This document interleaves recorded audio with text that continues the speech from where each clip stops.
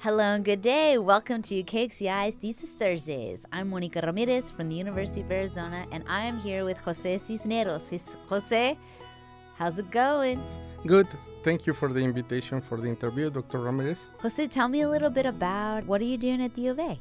I am PhD student. This is my third year. I am in the School of Natural Resources and the Environment. My major is in natural resources, and my minor is in spatial analysis and remote sensing.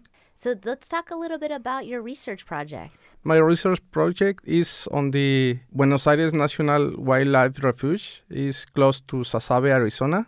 My topic is about the water and soil conservation structures on the vegetation in the Buenos Aires National Wildlife Refuge. Tell me a little about the structures and what you're measuring. I am studying the structures over the park because before the park was established in 1985, it was a ranch, a cattle ranch. There were a lot of structures. Now there are like 350 structures for water and soil conservation.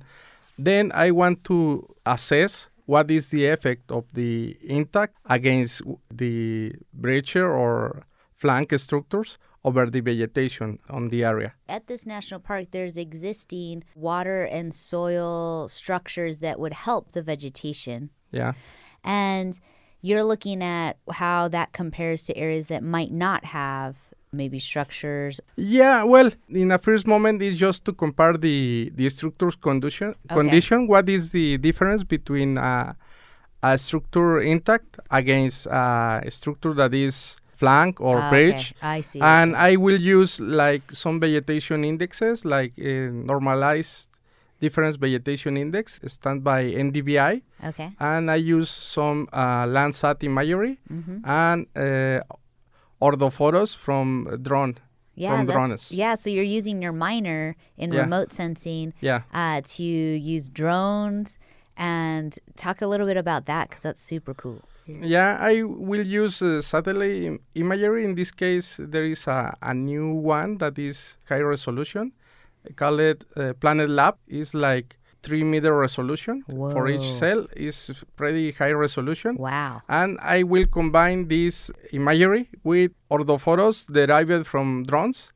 Well, my advisor flew the drone on June and August just to compare the dry and the wet season. Nice. And see what is the difference between the two months.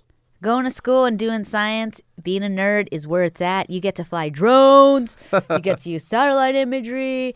You get to look at via the Buenos Aires National Park, which is like a home to all these amazing bird species, right? That's what it was made for, to conserve species.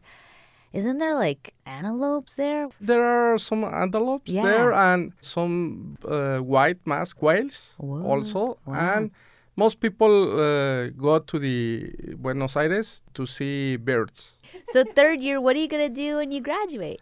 When I graduate, I plan to return to Mexico to teach major area that is remote sensing and spatial analysis. Well, my minor. Yeah. I am professor in the Chapingo Autonomous University in the north of Mexico, close to Gomez Palacio, Durango. That's outstanding. Yeah, so we're honored and happy to have you, that you chose the University of Arizona to come do your PhD work and that you'll return home to be a professor there.